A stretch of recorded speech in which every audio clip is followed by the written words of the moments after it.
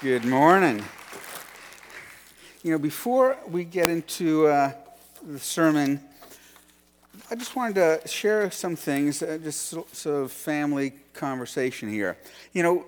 Vineyard Church of Delaware County, from the very onset, 13 years ago, has always been incredibly blessed by the Lord financially. I mean, right from the beginning, God has supplied our needs, and we've tried to be a generous church, and it seems the more generous we are, we just haven't been able to outgive God's generosity towards us. And certainly I'm grateful for God's grace to us financially, and one would think that as a pastor in a church, pastor would be just absolutely thrilled that there's not been those seasons where you're just so stressed and strained about finances. But actually, there's a downside to being a blessed financially blessed church. And the downside is this, and it's been something that God has been speaking to me about a lot over the last number of months. The downside is that it's very easy in that particular area to begin to put our confidence not in the Lord and His provision and seeing ourselves truly as dependent on Him for supply, but we can easily end up becoming sort of confident and taking solace in our bank statements, feeling comfortable that, oh, Lord, we got this taken care of. I don't really have to lean on you because we have a good stability in that area.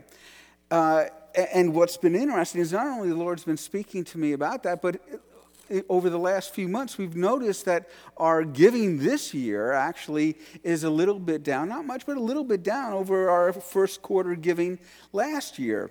And I don't think that's a coincidence. I think oftentimes, and I talk about this from time to time when I discuss issues of personal stewardship and tithing and things like that, that I think God wants us to continually be in a position of dependency on Him. God wants us not to put our confidence in ourselves, our confidence in things that we can see, but put our confidence in who He is and that He's faithful to us.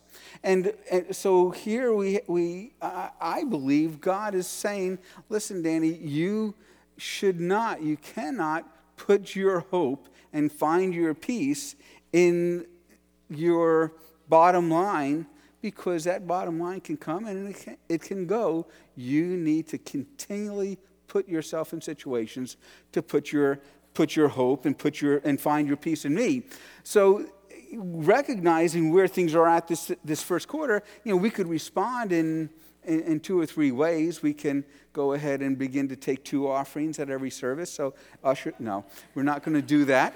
We could just say we're going to tighten our belts and we're going to, really watch out for how we're spending our money even more. And we're already trying to be very frugal, but again, we would be looking at what we can do and our ability to find that peace financially. And I think that's okay to be frugal and wise and a good steward. But I believe God is wanting us and bringing us into a position He's doing it with me as a pastor, and I think He's doing it for us as a church to say, Jesus, our hope is within you. So rather than beating the sheep and we're going to get more money out of you, rather than saying we're going to go on some austerity, which isn't really necessary, but because we do have savings, I don't think that's where we want to put our confidence. I believe we need to look at this as an opportunity to say, Jesus, our trust is in you, and we want to, like Michael taught last week, we want to walk by faith in you, dependency on you, and not by sight, not by our confidence in ourselves. So I propose to our pastors and our staff and our advisory board and our financial advisory board this week that we see this as an opportunity to say, Jesus, our trust is in you, and rather than looking for what we can do, because I believe we're being faithful, but rather than looking at what we can do, we're going to just go ahead and put ourselves in a greater place of dependency. And this month, the month of May, there are 5 weekends, 5 Sundays. So what I suggested and got unanimous approval and appreciation for is that we're going to go ahead and take 1/5, 20% of all of our tithes this month in offering, and we're going to give it away. And say, Jesus, we are going to place ourselves in a position of trust and dependency. As you know, undoubtedly, you've heard about the earthquake in Nepal. They're expecting some 10,000 lives to have been lost through that earthquake. It continues to rise. Hundreds of thousands, literally hundreds of thousands of individuals have lost their homes. Whole villages and towns have been utterly leveled and flattened. I was in touch with an individual who is part of the Vineyard Missions, and he's over actually in that area, and he was talking, and not only do we have a church, we have 4 churches in and around Kathmandu. All 4 of those Vineyard churches were totally destroyed. The buildings were totally destroyed, and for the most part, every individual in those churches lost their homes. So what I am going to be doing is telling our executive pastor, Bill Carpenter, this Tuesday to go ahead and write a check for $30,000, which is actually a little bit more than our normal 20% or 1/5. But we're going to just write a check, send it over to the Vineyard Earthquake Relief Fund, so that not only can those churches in Kathmandu take care of their own needs, as our brothers and sisters, we want to care for them, but also so that they can begin to reach out and meet some of the needs and provide some help for the other individuals in their communities. So by doing this again, what it is, and the spiritual principle beyond the financial help that we're going to be providing our brothers and sisters in Nepal, the spiritual principle is that we want to be a people in all areas, but we want to be a people who don't put our confidence in what we're able to accomplish, what we're able to maneuver, what we're able to manipulate. We don't want to put our confidence in what we can see and what we can rationalize and what we can figure out, but we want to say, Jesus, our trust is in you. You are the one that from the very beginning has provided for this church generously in so many areas, including finances, and we don't want to ever be in a position where we take that for granted. We don't want to ever be in a position where we begin to think that it's our frugality, where it's our wise spending, where it's our wise savings, where it's our generosity that we put our hope in. Our hope is in you. So I wanted you to be aware of that. If during the month if someone wants to make an additional check above your tithe and offering to the Earthquake Fund, just write a check. You could write it to VCDC, put earthquake on it, and that money is going to go over to Nepal and to our brothers and sisters and those that they are reaching out to. Amen? All righty. So let's go ahead and jump into our new series that Michael started off last week. Let's go ahead and pray. Father, we ask that you would come and be with us today. Lord, help us to glean from this passage all those things that you want to apply to our lives and our hearts. In Jesus' name, amen. Well, as I said, last week, Michael, he introduced a new series. We're going to do a series over the next number of months on the patriarchs, on Abraham and Isaac and Jacob. Abraham, Isaac, and Jacob, their families, they represent the first 3 generations of God's separating a people to himself, of God's taking hold of the lives of individuals like you and I and saying, I am going to work in a very special, specific way through your lives. The patriarchs and their families, their generations, provide for us a blueprint of what it looks like at best and at the worst, what it looks like as God's people walk with God. It gives us a blueprint, a picture of how God wants to relate to his people. So it's not just that we're reading stories about individuals who lived some thousands of years ago, but we're reading stories that will give us great insight and great understanding of how we're to see God, how God sees us. Now, you remember last week, Michael introduced the first of the patriarchs. He introduced Abraham, or as he was called initially, Abram. And I just want to take a moment to review. Abram was a man. He lived with his family in the city of Ur, U-R. And there he lived. He was minding his own business. This was a pagan culture, a monotheistic culture where there were many, many gods.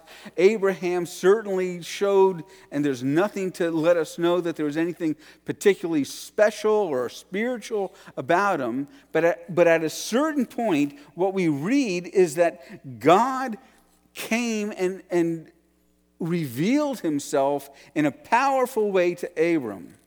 That Abram had a powerful encounter with God. That Abram was minding his own business, tending to his flocks, doing just the normal business of his day. And we don't know exactly how the encounter took place, but God came to him, God spoke to him, and God separated him for his particular purposes. God said to Abram, I'm going to make you a great nation. I'm going to bless those who bless you. I'm going to give you an inheritance and give you land. And Abram, having this encounter with God, surprisingly, at least surprisingly to me, shows enormous faith in that he just left what he had and said to God, I will be your people. You will be my God. Because God said to Abraham that he was to go and leave his country, leave Ur, leave his people, leave his family, the extended family, to a land that I will show you. God didn't even tell Abram where he was going to end up. You remember last week, Michael pointed out how Abraham, by faith, stepped out not knowing the end, not knowing the destination, not knowing how he was going to get there, what the land was like, how he was going to find supplies along the way. But God said, I want you to go and follow me to a place where I will lead you. And Abraham essentially said, here I am, here's my family. As far as we go, we are going to follow you. We are going to be your people. So by faith, which essentially is just dependency on God, leaning on God, by faith, Abraham left all that he had and walked into the fog. Walked into the darkness, not knowing where he was going to go, but committing to and knowing who he was going to walk with in order to get to that promised place, that promised land, and all the promises that surrounded it. That, my friend, is faith. I mean, that's what faith looks like.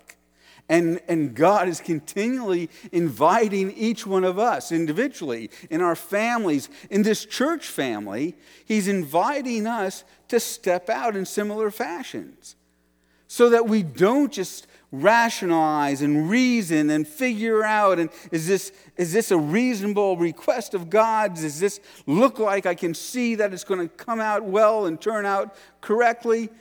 But rather saying, God, I trust you, even though I can't see sometimes where the next step is. That's the life that God is calling his people to walk in. That's the invitation before you. When we got saved, it wasn't an invitation to join a church. It was that and more. It wasn't just an invitation to attend weekend services. It wasn't just an invitation to be part of some organization. When we came to Christ, it was response, and if you didn't realize this, let me be the first to tell you, it was a response to an invitation to walk with God, to put our trust and our reliance on God for everything, for finances, for peace, for hope, for for stability in our lives in the future, and for healing from our lives in the past. It was an invitation to walk with him, to rely on him, to lean on him, to depend on him. And this is exactly what Abraham did. Now, that's what we talked about last week. But oh, what a difference 1 week makes.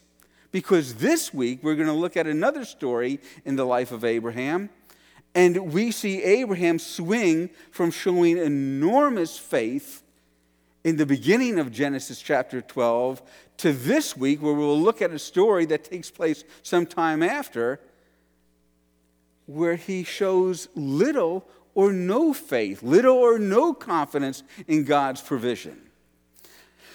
We see Abraham, from last week to this week, the father of our faith, the prototype of our faith, go from being a shining example of faith to one who shows little or no faith.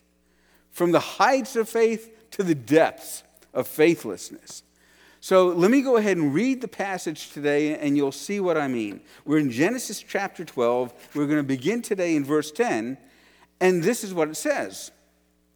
Now there was a famine in the land, okay? By this time Abraham had gotten to that land, or at least so he thought, to that land where God had called him to follow him into, the land of promise.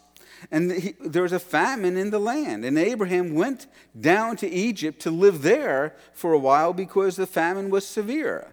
You know, he was just using his normal rational cognitive senses to say, you know, the food supply is growing short. What we'll do is we'll leave while we're still able to, and we'll go into the adjoining country, into Egypt, and we'll just, you know, survive over there during the famine. And as he was about to enter Egypt, he said to his wife Sarai, I know what a beautiful woman you are. Mind you, she was 65 years old, and she probably was a very beautiful woman, and this wasn't a bad way to start a conversation, especially the conversation he was about to have with her. Verse 12, when the Egyptians see you, this is Abraham speaking to Sarai, or later to be called Sarah, when the Egyptians see you, they will say, this is his wife. And then they'll kill me, but we'll let you live. So Abraham says this to his wife, say you're my sister, so that I will be treated well for your sake, and my life will be spared because of you. So he's thinking, you know, we're going to go into this land, and it wasn't uncustomary for a woman who would come into a land, and one of the tribesmen or one of the leaders or anyone in that land would say, you know, that's a beautiful woman. I'm going to take her to be my wife. If they knew that Abraham was the husband, he said, they might kill me. So Sarah, can you do me a favor? Just say you're my wife, and then I can give you to the person, and I'll survive. They won't hurt me. I don't know how this would go over in your home. In my home, it wouldn't go over real well if I said this to Penny. You know, I don't know how many of you remember there was a comedian years ago, back in the 30s, 40s, 50s, 60s, named Henny Youngman. Anyone remember Henny Youngman? He was a big on one-liners. His most famous one-liner was, "Take my wife, please."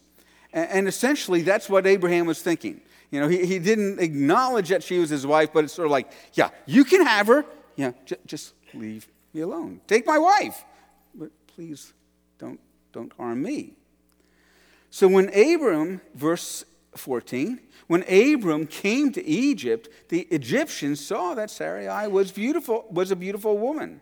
And when Pharaoh's officials saw her, they praised her to Pharaoh, and she was taken into his palace. He treated Abram well for her sake, and Abram acquired sheep and cattle, male and female donkeys, male and female servants, and camels. But the Lord inflicted serious disease on Pharaoh and on his household because of Abram's wife Sarai. You know, if I was Abram, I would be wondering, oh Lord, you know, are you going to inflict serious judgment on me too for what I've done? But the point here is that we see God's faithfulness. God made a promise to Abram and to Sarah. And he said, I'm going to make a great nation out of you. And Abram, what are you doing? You've given your wife away. You have come in between my purposes. And more importantly, Abram, don't you understand? Here I am, the one that provided for you, the one that supernaturally came to you, the one that led you into this land and made these promises that I'm going to fulfill. And in spite of that encounter with me, that supernatural encounter, and in spite of understanding who I am, Abram, you've taken things into your own hands. And you've assumed that I won't be faithful to care for you and supply you what you need at the right time. So in verse 18, Pharaoh comes back to Abram. So Pharaoh summoned Abram, and he said, what have you done to me? He said, why didn't you tell me that she was your wife? Why did you say she's my sister? So that I took her to be my wife. Now then, here's your wife. Take her and go. And the Pharaoh gave orders about Abram to his men, and they sent him on his way with his wife and everything he had. So Abram here has gone from great faith to no faith in God's ability to provide. And, we need to understand, and I want us to be able to explain how there can be this kind of reversal in a person's life. I am sure each one of you have known people who at one point, at one time, in one day, they can go from showing great faith, and you see this trust in God and this reflection of God's goodness, and then later on, in that same day perhaps, in this other person, maybe in yourself, you see just a whole different attitude, a whole different nature. You see a person who can switch from having great trust in God and reflect God wonderfully to a person who shows little or no trust in God. A person who can show the most base side of the human attitude. How do we explain this kind of reversal in others? How do we understand it in ourselves? We need to understand the heart of man from a biblical perspective. And I want to take a few minutes today to make sure that the theology of man is correct. And let me explain it this way. In every one of us, in every human being, there is a civil war taking place. This is clearly taught about in Scripture. There's a civil war, there's a tug of war in each one of us. We can explain it as a war between spirit and flesh. Paul uses the phrase the old man and the new nature, the tug of war between that fallen, broken self and that which still reflects the image of God. But in all of us, in every one of you, you need to understand, if you're going to recognize how we maneuver life and how we walk with God, we need to recognize this tension, this civil war, this tug of war. And I'm quite sure that all of you see it. You recognize, you're aware of that battle, are you not? We read in Romans chapter 7, where Paul is sort of talking about it very candidly. And he's saying to the Roman church to which he's writing, he says, the good that I want to do, I don't do. And sometimes the very things that I don't want to do, I find myself doing those things. Paul is explaining, he's wanting the Roman church to understand this civil war inside, this battle between spirit and flesh. And Abraham, certainly in this passage, is an example of that. Abraham gives us a picture of the battle within. 1 week he was entirely trusting God, willing to step into the darkness and follow God to to a land he didn't know, to follow God not even knowing the destination. And then this next moment we read about this week, he's saying, no, I'm going to pass my wife off as my sister, let another man take her as his wife, and just walk away just to save my life. What we see is this tug of war. And I'm sure that was what was going on in Abram's mind. You know, how can I take control of this situation? What can I do to stay in my safe place? And there is this battle between the spirit and the flesh, sort of like the old cartoons we used to watch where there was an angel on one shoulder and the devil on the other shoulder. It's not exactly like that, but it's very similar to that we hear this battle going on in our hearts and in our minds, calling us to take control ourselves or to choose to trust God even in the fog. Now, I want to talk a little bit about the spirit and about the flesh. Concerning the spirit, there's some confusion on this because the scriptures use this term liberally, and sometimes it's a spirit, capital S, speaking of the Holy Spirit, the third person of the Trinity. Sometimes when it's speaking of the Spirit, it's talking about the Spirit, small s, speaking of the human spirit. You see, what happens for those who have made a decision to follow Christ, the scriptures say that God's Spirit, the Holy Spirit, capital S Spirit, comes and takes up residence within us. We are indwelt by God's Spirit. And the Spirit of God comes within us and begins this process of renewing, of transforming our human spirit. This human spirit that we carry, the spirit of man, before the fall was a reflection of God. But because of the fall in the garden, our human spirit has become broken, it's fallen, it's damaged. So when we come to Christ, God begins a lifelong work transforming us, changing us, and restoring us to what his purposes were. Restoring us so the spirit of man would walk faithfully, consistently, would stay in step with the purposes of God. So God's Spirit comes and fills our spirit. God's Spirit comes and begins to change us. In Romans chapter 8, verse 16, it says, the Spirit, capital S, the Spirit himself, the Holy Spirit himself, testifies with our spirit that we are children of God. God comes to his people, fills us with the Holy Spirit, and begins to speak, begins to write on our hearts and on our minds who we are and who he is, and begins to change us, begins to renew and restore us. So that's the Spirit that is within us, that God is renewing.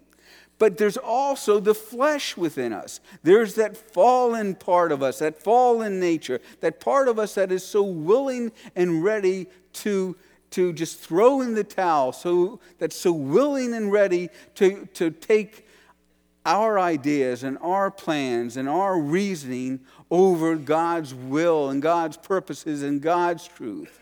It was the fallen nature of Abram, the flesh of Abraham, that figured, I know what God promised me, giving me land and giving me descendants and blessing me, but he doesn't understand. And I'm going to choose my idea over God's purposes. It was Abram's flesh that won that battle over that spirit that was being renewed. Perhaps the best picture, and some of you, if you've been here for a while, have heard me share this story before, this illustration before. I'm going to share it again because I'm up here and you're not. But it's a great picture. It's one that has helped me enormously understand day by day how I walk with God. Picture a ship out at sea, and the captain on this ship is just absolutely cruel. just walks around barking out orders, hitting the sailors. He's just a cruel, horrible captain. And eventually the first mate, the second in command, calls to shore, talks to the admiral and says, Admiral, the sailors, the men on the boat, they're about to mutiny. Here's what the captain is doing, the captain of our ship is doing, and you got to do something about it. So the admiral, what he does is he removes the commission of the captain. He says, okay, no longer is the captain going to be the head of the ship. He's going to be captain. And he makes the first mate the captain. But the problem is the old captain's still on the ship, isn't he? They can't just toss him overboard. He's on the ship until they get to shore and drop him off. And he can still walk around that ship barking out orders. He could still yell at the men. He could still, tell them to do this and do that and treat them as cruelly as ever. But the difference is no longer does he have any authority in their lives. No longer does he have any real power. And it's only perhaps out of habit or fear that that any of the sailors need to respond to him because they have a new captain now. But many times they still could fall into the pattern and say, yes, sir, and do whatever the old captain says, in spite of the fact that he has no authority and no power. And this is exactly as it is with us. When we fell, the fallen nature walks around, our flesh walks around constantly telling us to take the path of least resistance, telling us that our ideas are better than God's ideas, running away from things that put us in vulnerable situations. We have an old captain that is determined to be in control so that Christ is not. But when Christ came and when Christ died on the cross, the power and the authority of our flesh, of our fallen nature, of the old man, has been taken away. There is a new captain on board, if you will, and that is God through his Spirit. But the problem is this.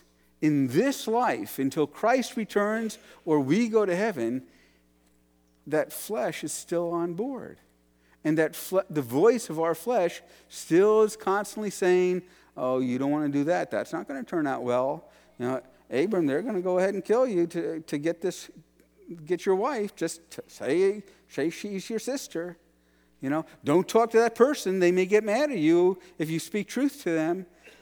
Don't forgive this person because what they did is worse than what you did. Make them ask your forgiveness first. We have all these voices. And so easily, we can just say yes to the flesh out of habit and say no to the Spirit. This is that civil war that goes on inside of us. And I want you to understand this, that the flesh never gets any better. It's not as though the longer you live, the better your flesh gets. Your flesh is going to be just as evil, faithless, and corrupt the day you die as it was on the worst, most unholy day of your life. Our flesh never, ever gets any better. And our flesh doesn't go away until Christ returns or we go to heaven. Here's what changes, is we learn to say no to our flesh and come to realize, my gosh, it really doesn't have any power. And as we say no to our flesh, see the power of God, the Spirit of God, give us the inner ability to truly walk away from what the flesh is saying. Had Abram said, listen, flesh, because spiritual people need to learn how to talk to themselves, not in the way that they're going to lock you up, but in a way to know what's going on. Abram could have said to his flesh, no, God spoke to me, I encountered God, he is supernatural, he's powerful, he's a provider, and I am going to trust him to provide for our food, much less provide for my safety in Egypt. But instead of saying no to his flesh, he said, sounds reasonable to me. And he said yes to his flesh and followed his flesh.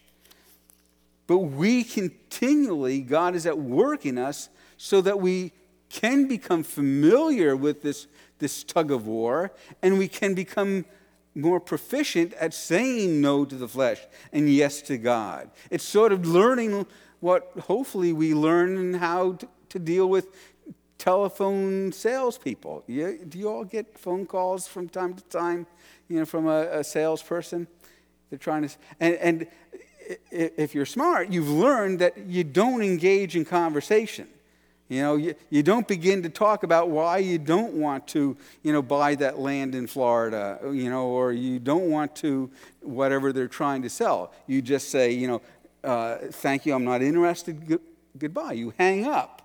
Because once you engage in conversation, you're going down a trail that you may not recover from. Because that's what they want. They want to engage you in conversation because what they want, their goal, is to get you to shift your focus to what they want you to be looking at.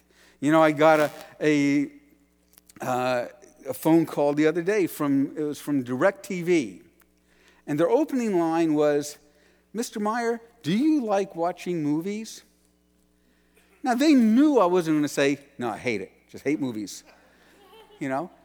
But I wasn't going to go there because I knew they wanted me to say yes. And they would tell me then, we can give you 400 movies every hour on the hour that you could choose from. So I said, "Thank you very much. I'm not interested. Goodbye." And I hung up rather than engaging the conversation because the flesh, and any good salesman like the flesh, wants to engage us so that we would shift our focus to what they want us to look at rather than looking at what God is saying, what God and who He is. Abram, if you go into this country, you'll have food. If you tell them your wife is your sister, you're not going to be harmed. And Abraham began to think, oh yeah, you're right. He begins to look back over at God, what God's promises, and he said, "Oh, no, look here. Do you realize how beautiful your wife is?" "Oh, yeah, she is beautiful." And they allowed his focus to be shifted from God and His truth and His character and His kingdom to whatever it is that they or our flesh is trying to sell us. And that's exactly what our flesh does. Our flesh constantly plays the what if card. Abram, what if this happens? What if that happens? How many conversations do you have in your mind that begin with the phrase, what if? What if that noise in my car gets worse? How am I going to afford to fix it? What if I go ahead and ask this person for forgiveness for my attitude, and they don't ask forgiveness for their attitude, which was worse than mine? What if? What if? What if? Folks, that phrase, what if, is an illegal thought for any follower of God. What if is an illegal thought. And Jesus talked about this in the Sermon on the Mount. And He said, don't worry about tomorrow. Each day has enough worries of its own. Don't worry about what you're going to eat, what you're going to, how you're going to clothe yourself, because your Father sees. Your Father will provide. Keep your focus on who I am and my character. And don't begin to look at the what ifs. God walks with us in each moment.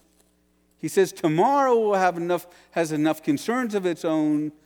Walk with me today, and I'll supply those needs today, in the moment.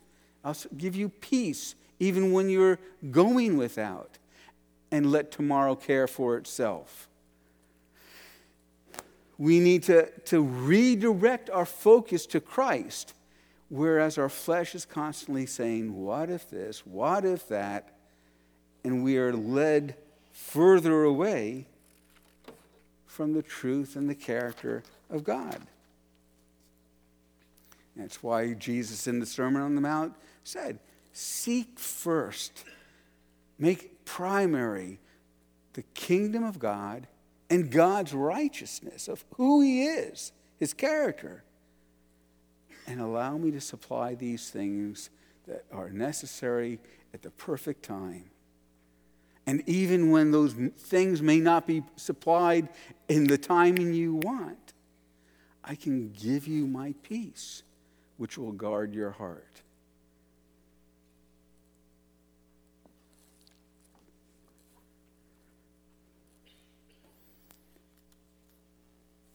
You know, when we were considering giving the money to Nepal for the earthquake fund, you know, my flesh was saying, wait 1 second. You know, what if you need that money? Didn't you see that there's a trend here that you need to pay attention to? What if it doesn't work out? What if you give $30,000 and that becomes more than 1/5? Are you going to write them and ask them for money back? You know, what if? And I had to, with fear and trembling, take those what ifs in hand and say, you know, I know who my God is. And if that happens, so be it. God's in control, and he'll supply our needs accordingly. You know, it's not easy. But that's what God is teaching us to do. That's what the walk of faith looks like. Whether we're talking about a church, whether we're talking about individuals, it's what Penny and I deal with every time we write a tithe check. You know, but what if we need this? Shouldn't we wait to the end of the month? What if? And God says, are you going to put yourself in a position to trust me? Abram, are you going to put yourself in a position to trust me and follow me to a land that you haven't yet arrived? Or are you going to think you're going to outsmart me and reason it out? And God is continually saying, come, watch, and put yourself in the place of my provision.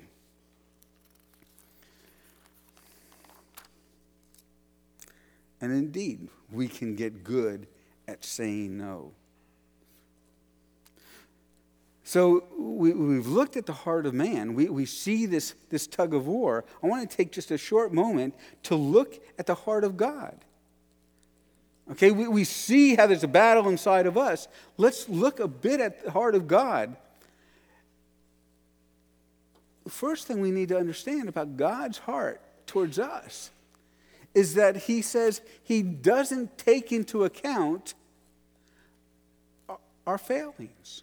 I mean, in Psalm 103, listen to what he says. It says, he does not treat us as our sins deserve or repay us according to our iniquities. He didn't say, Abram, you blew it, and that's it. I'm finding another fellow. I'm going to get another patriarch to start this whole race of people. He said, no, I made a promise, and your faithlessness doesn't remove my faithfulness to you. God doesn't see you. He doesn't see me according to my iniquities. You know, when the enemy goes before God and says, do you see what Danny just did? Do you see that attitude, God? God looks down and he says, you know, all I see is the blood of my son Jesus that covers that sin. No, I don't see him according to his sin. What's amazing, if you read in Hebrews chapter 11, where the writer of Hebrews, under the direction of the Holy Spirit, is writing about Abraham and others as examples of faith, he mentions nothing about Abraham's failures. He speaks of Abraham as a consistent, glowing example of faith, because God doesn't see us according to our own sins and our failures, our iniquities. He doesn't see us and treat us as we deserve. It's not within his heart. It's not within his character. He sees us according to our grace. And we can't, according to his grace. And we can't out-sin God's grace. Do you know that? You cannot out-sin God's grace. If God died for us while we were still sinners, he certainly isn't going to run out of grace now that we stumble along trying to follow him. And someone once said to me, Danny, if you teach your people that they can't out-sin God's grace, they're going to just sin more. And I thought, oh, absolutely not. I mean, the more I understand how God loves me, the more I want to please him, the more I want to walk with him.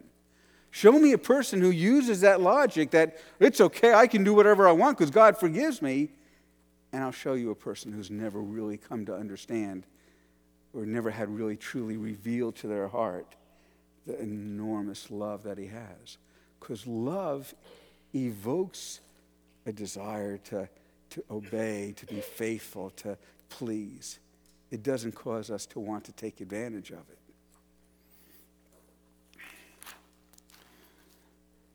So God's heart is not only forever towards us, but he consistently gives us power to transform us, to set us free, to allow us to walk with him.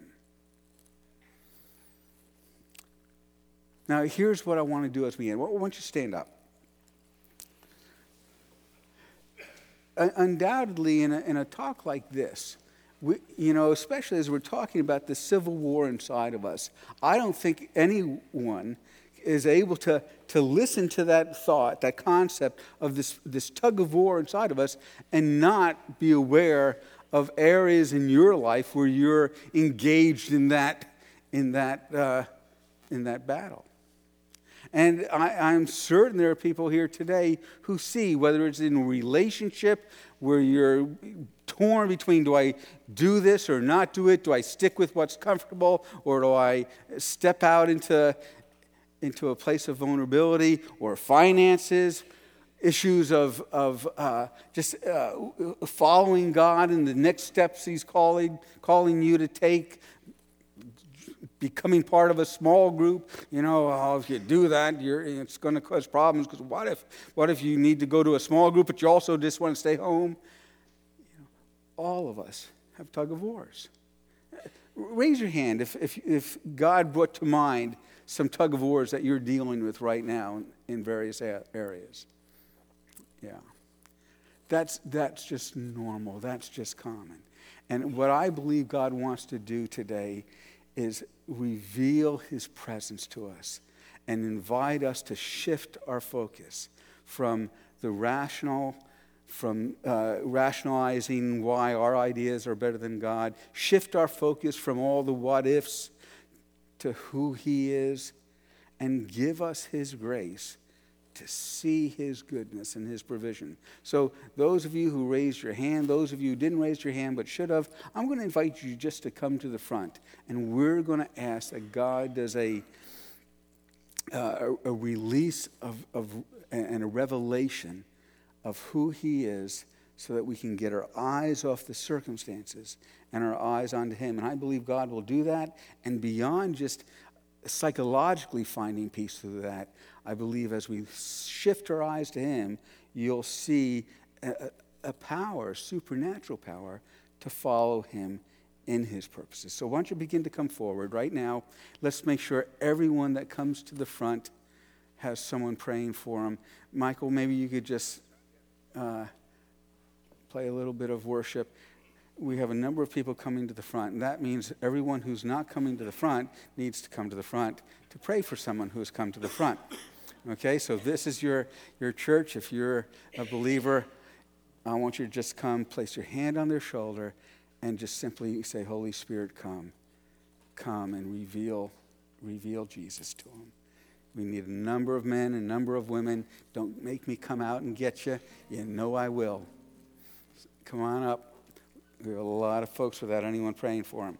Just come, stand, put your hand on their shoulder, and say, Holy Spirit, come and reveal Jesus to them. Still need some more men and women.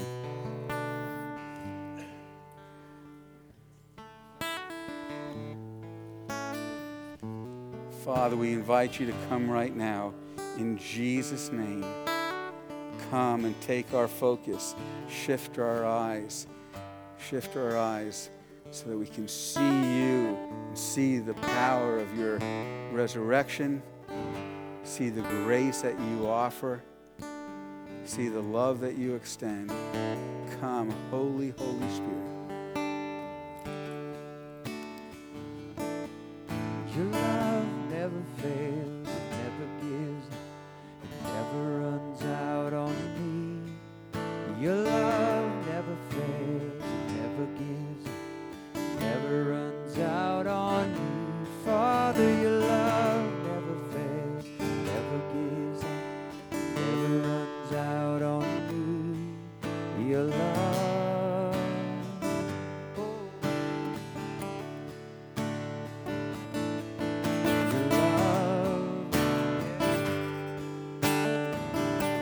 Love never fails.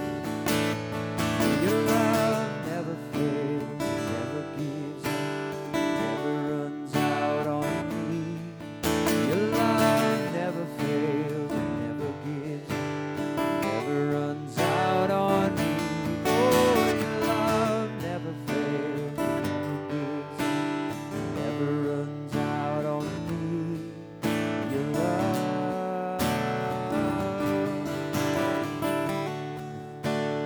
Thank you for your love.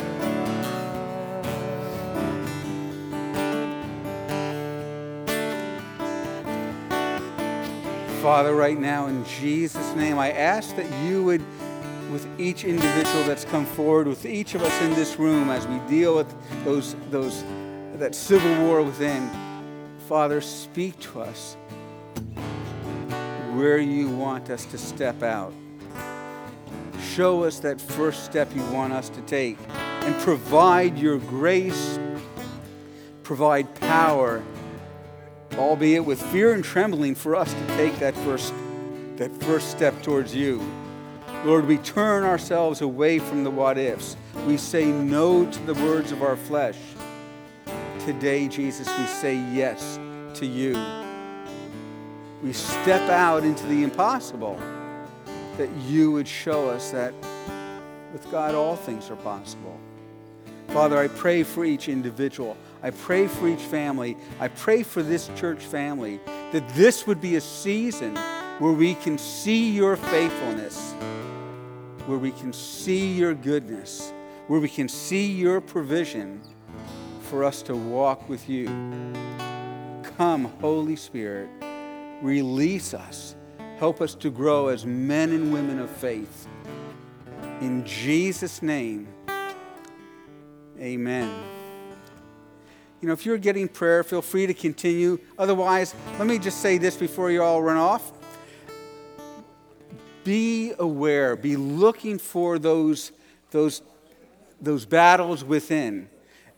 I ask God regularly to just tap me on the shoulder when I'm facing those moments, so that I can be aware, so that I can keep my focus on Him, so I can say no to the flesh and walk after Him. So I believe God's going to just be tapping you on your shoulder, so to speak, let you know when those opportunities are there. Don't forget, register for